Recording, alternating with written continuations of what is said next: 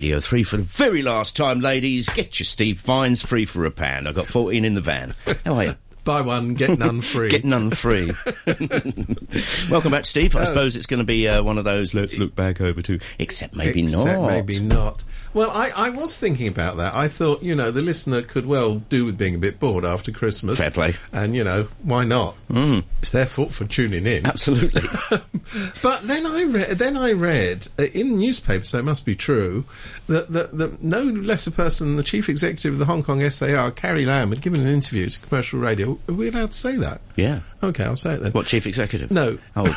Radio. The chaps down the road. The chaps down the road. Yeah. In which she said, and, I've been worried about Carrie. I have to say, I have been worried about Carrie. I thought, she's not going to be worse than CY, but, could she actually be better?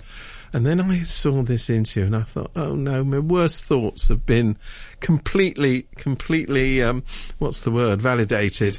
Because she said in the interview that she's so busy that she can only afford to sleep as long as 5 hours, but when she's really busy, she only sleeps 3 hours a night. And you know what that tells me? It tells me two things, and this is something which anybody who's been in a leadership position will tell you, is actually, if you're going to do that job properly, you do want to sleep properly, because otherwise you ain't going to be functioning. Yeah. But if you don't do it, you're one of two things. You're either a micromanager who just can't let it go. Everything piles up on your desk and you've got to put your little tick and your little chop on it. Or you're just so terrible at organisation that you just cannot do what a normal person does in the course of a day. Of course, some people manage to be both, micromanagers and terrible at organisation. So I'm not saying Carrie's both, but if she's either one, it's still not good. She lays awake at night wondering what would happen if she suffered from insomnia. Yes. She gets up before she goes to bed. Thank you. Work that out, listener. Work it out.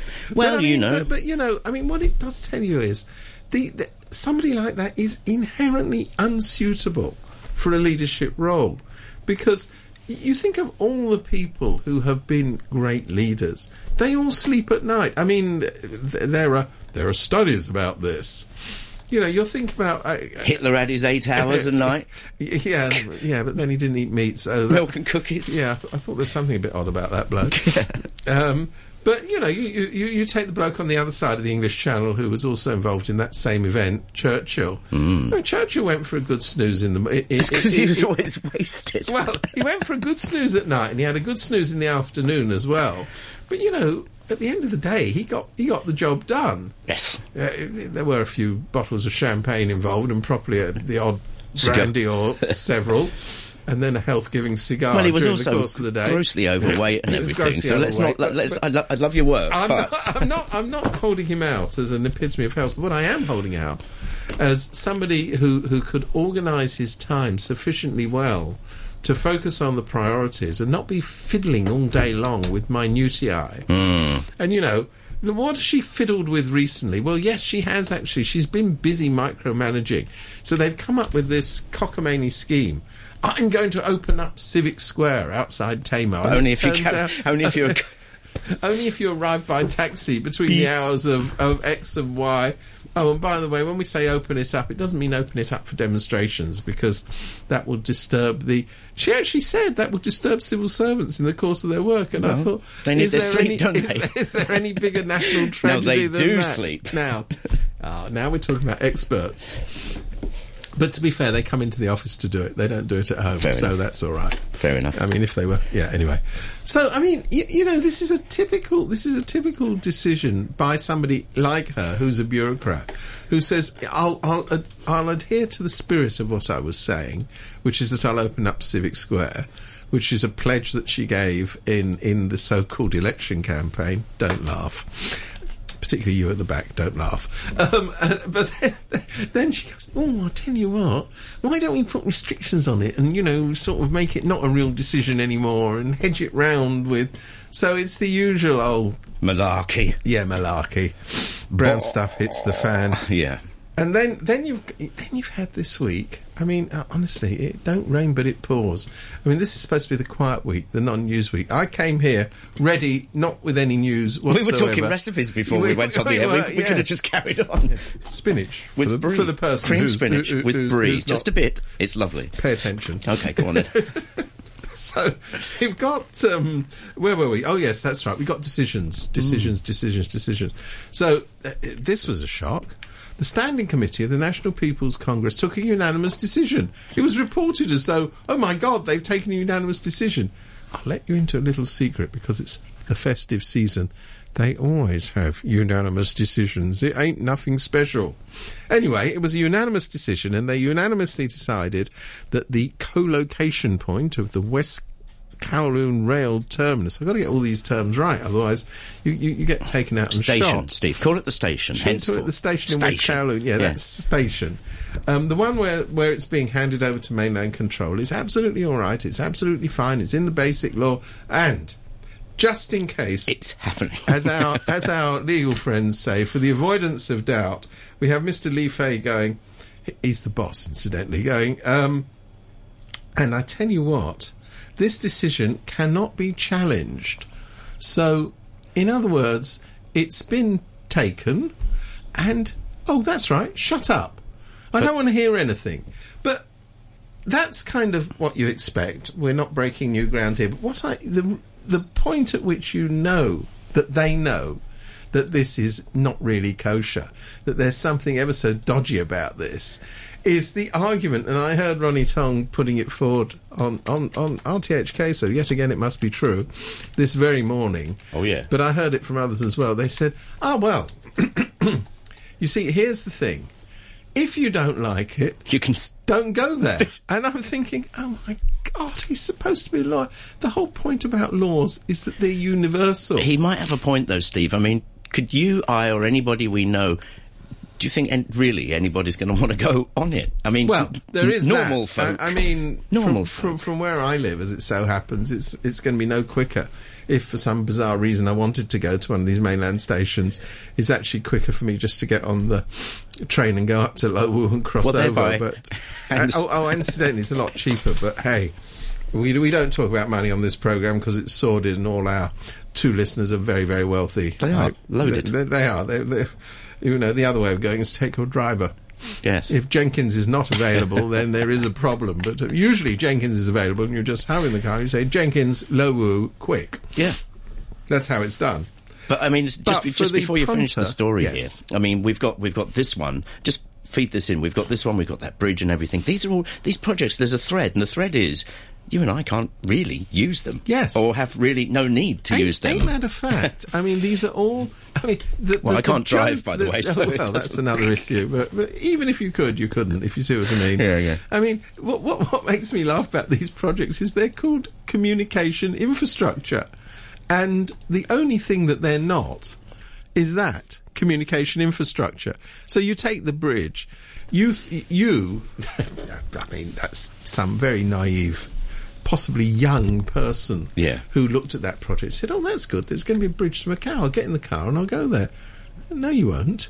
You'll get in the car, and if you're lucky, because it's going to be a tiny little car park at one end, you'll be able to park your car, get out the car, get on a coach, arrive at the other end, and then take your luck with the Macau taxi. And I've just come back from Macau, and I can tell you, taking your luck with the Macau taxi at the other end of the road is not something I recommend for the impatient. I've got to tell you one thing, though. That company that we're all supposed to hate, but we all use on our phone, they're great in Macau. Just a tip for you. Are there other brands available? Yeah, well, I don't know. That one, you know, the non people, but they're great. They're great. They turn up really quickly. Yeah, I've heard about this thing. Apparently, you need some sort of funny phone to do that. You are a very experienced driver with fast flash British motors. Yeah, British motors. Now you know what it's like when you go to the tunnel and somebody just, I don't know, gets in the way of somebody else. It's boom, and it goes all the way back to goodness me. I don't know, Lychee Cock. What's going to happen on that bridge? Quite a good point. Quite a good point, isn't it? I mean, you know, the smallest of disruptions causes tailbacks. Teensy-weensy ones. But the only saving grace, I think, for the bridge is that it will have so little traffic on it that it won't have a big tailback. That's all I can say. Because, I mean, it will practically... Not going that way, it won't. Well, No. But practically no one has a permit to be on it. I mean, this is the joke about this stupid bridge plan, is you actually build at vast public expense. And incidentally, anybody who's stupid enough to think that we've seen the end of the spending on that bridge is living somewhere in cloud cuckoo land. Yeah, what is the word on the street? Well, the word on the street is that the total cost, the real cost, not the cost that the government pumps out, is somewhere in the region of $200 billion. That's a lot of money. I mean, that's even more than I earn per week.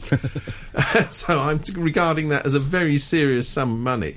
And, you know, you won't be able to access it unless you're a member of the MPC Standing Committee or some other sort of functionary. Well, that means less of them are going to be going on the ferries. Well, does it? I mean, no. I wonder. I wonder. I mean, the ferry basically takes, more or less, mind you, there's a lot of huffing and puffing, but it basically takes about an hour or so to do the crossing. If you're having to go to the bridge, park your car, that's assuming you're a motorist, find a coach to take you across, and faff around like that, is it going to take you much under an hour? I don't think so. I mean, the whole journey. More, I reckon, when the traffic slows down. We're assuming the traffic's going to go, but it's not, is it? We are assuming that. It's going to be... I don't know what's going to happen. All I know is that it ain't worth $200 billion, of which half of it is being paid by you and me, i.e. the Hong Kong taxpayer. Which is odd. But I'm generous. It's the festive season. I'm in the mood for giving. Yeah. What else is happening? Well, I tell you what. I've got a little listette here of things that come under nothing new under the sun. So can we do confident predictions for the coming year? Yeah, go on. We'll start on January the 1st. I'm pretty sure about that. I've consulted experts. They claim that is the case. And for all of those people who have been jumping up and down last year about Britcom and why didn't you invest in Bitcom? Sorry, I said Britcom. Bitcoin. Why didn't you invest in Bitcoin? Because, you know, it went up 1,000% and it went up. Well, look forward to 2018, because that's the year in which it will go down the Swanee. There's few things as predictable as that, which I'm very sure will happen. Remember you said this on, because I'm quite curious to see. I've heard guests on Peter's programme say both ends of it. No. I mean, there's a view for a divergence of opinion, but it seems to me like, by any standards, the classic bubble. I mean, to me, the bubble it most closely represents is a bubble from the 18th century, the South Sea bubble, which I mean, the similarities are staggering, because Bitcoin, of course, has no inherent value.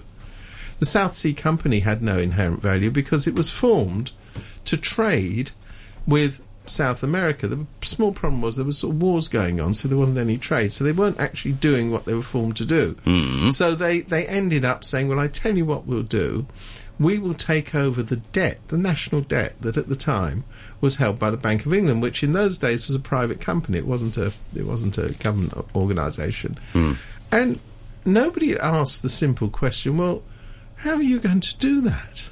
Because they said, we'll do it by offering higher interest rates than are currently on offer from the Bank of England. Right. This is exactly the same non-promise that Bitcoin's making. It's saying, well, we don't actually have any assets, we don't actually have anything, but we got very big computers. Well, yes, I'm still here, and I've been trying Stupid saying that is, of course we are. Yeah, I know. It's that time of the week, isn't Whatever. it, really? Yeah.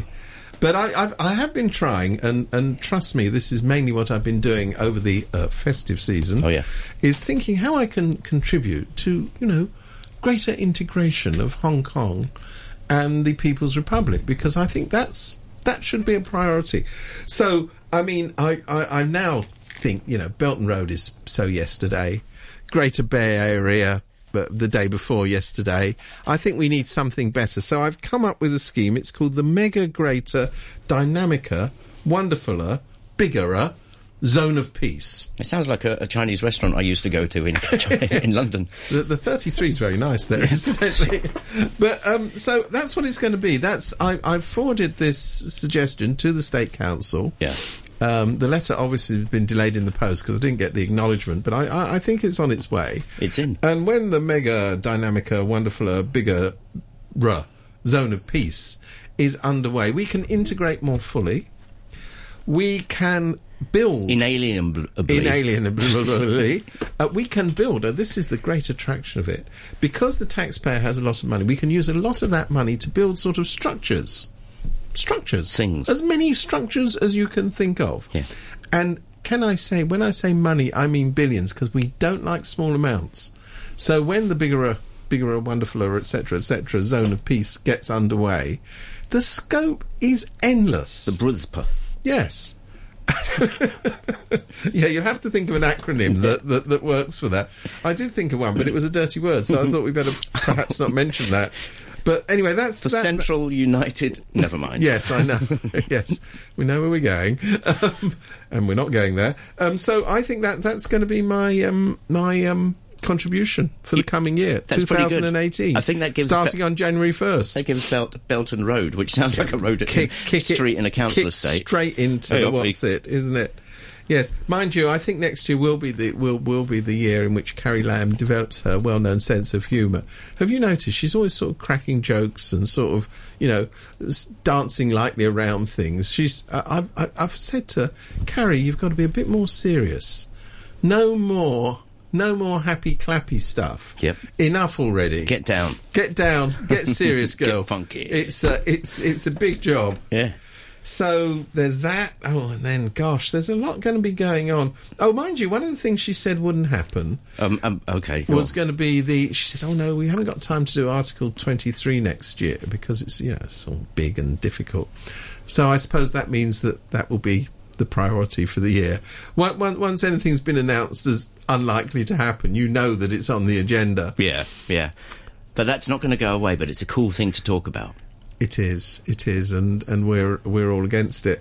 Oh, there's Steve, the national anthem thing. Oh, the national We've talked about we're going to have a law. The reality of this, the actual hard and fast reality of this. The implementation of it.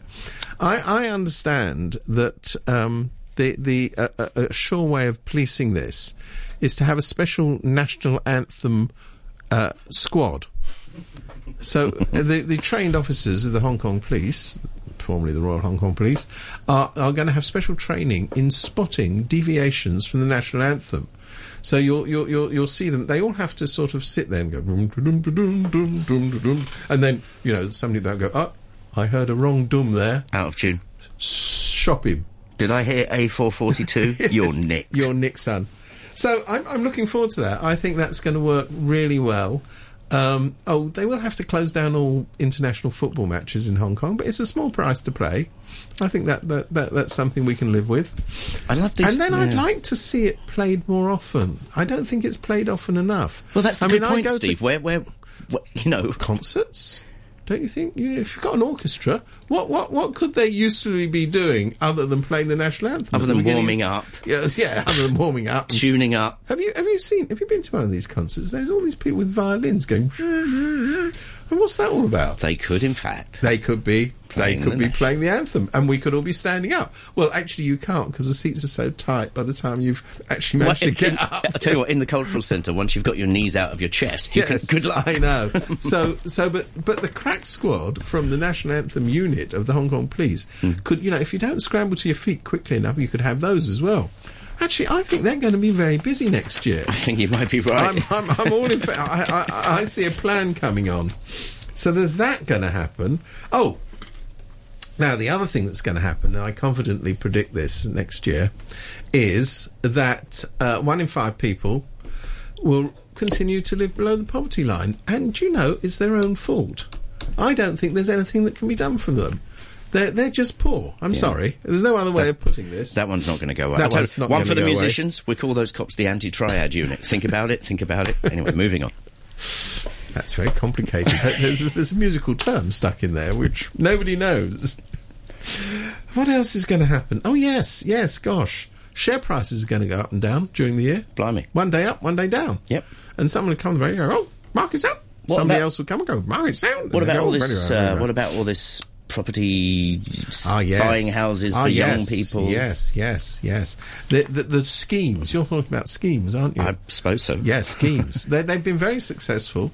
The government has made home ownership far more accessible. when I say far more accessible, prices are at record levels, and most average person can't even think of getting a deposit, let alone paying off the mortgage. But yes, there'll be more schemes, and they'll go the same way as the current schemes. Yeah. But I mean, the problem that the government have with this, and I feel for them in my bones. I do feel for them. The problem the government has is that if they really want to do something about the property market, they have to challenge the property developers, and they are big boys. They don't like being challenged. They're also all cousins and uncles, so good luck with that one. They're very closely related, and they have the ear of Beijing. So, if by some chance, carefree and fun-loving Carrie Lam wants to sock it to them, they'll be up to Beijing like whippets.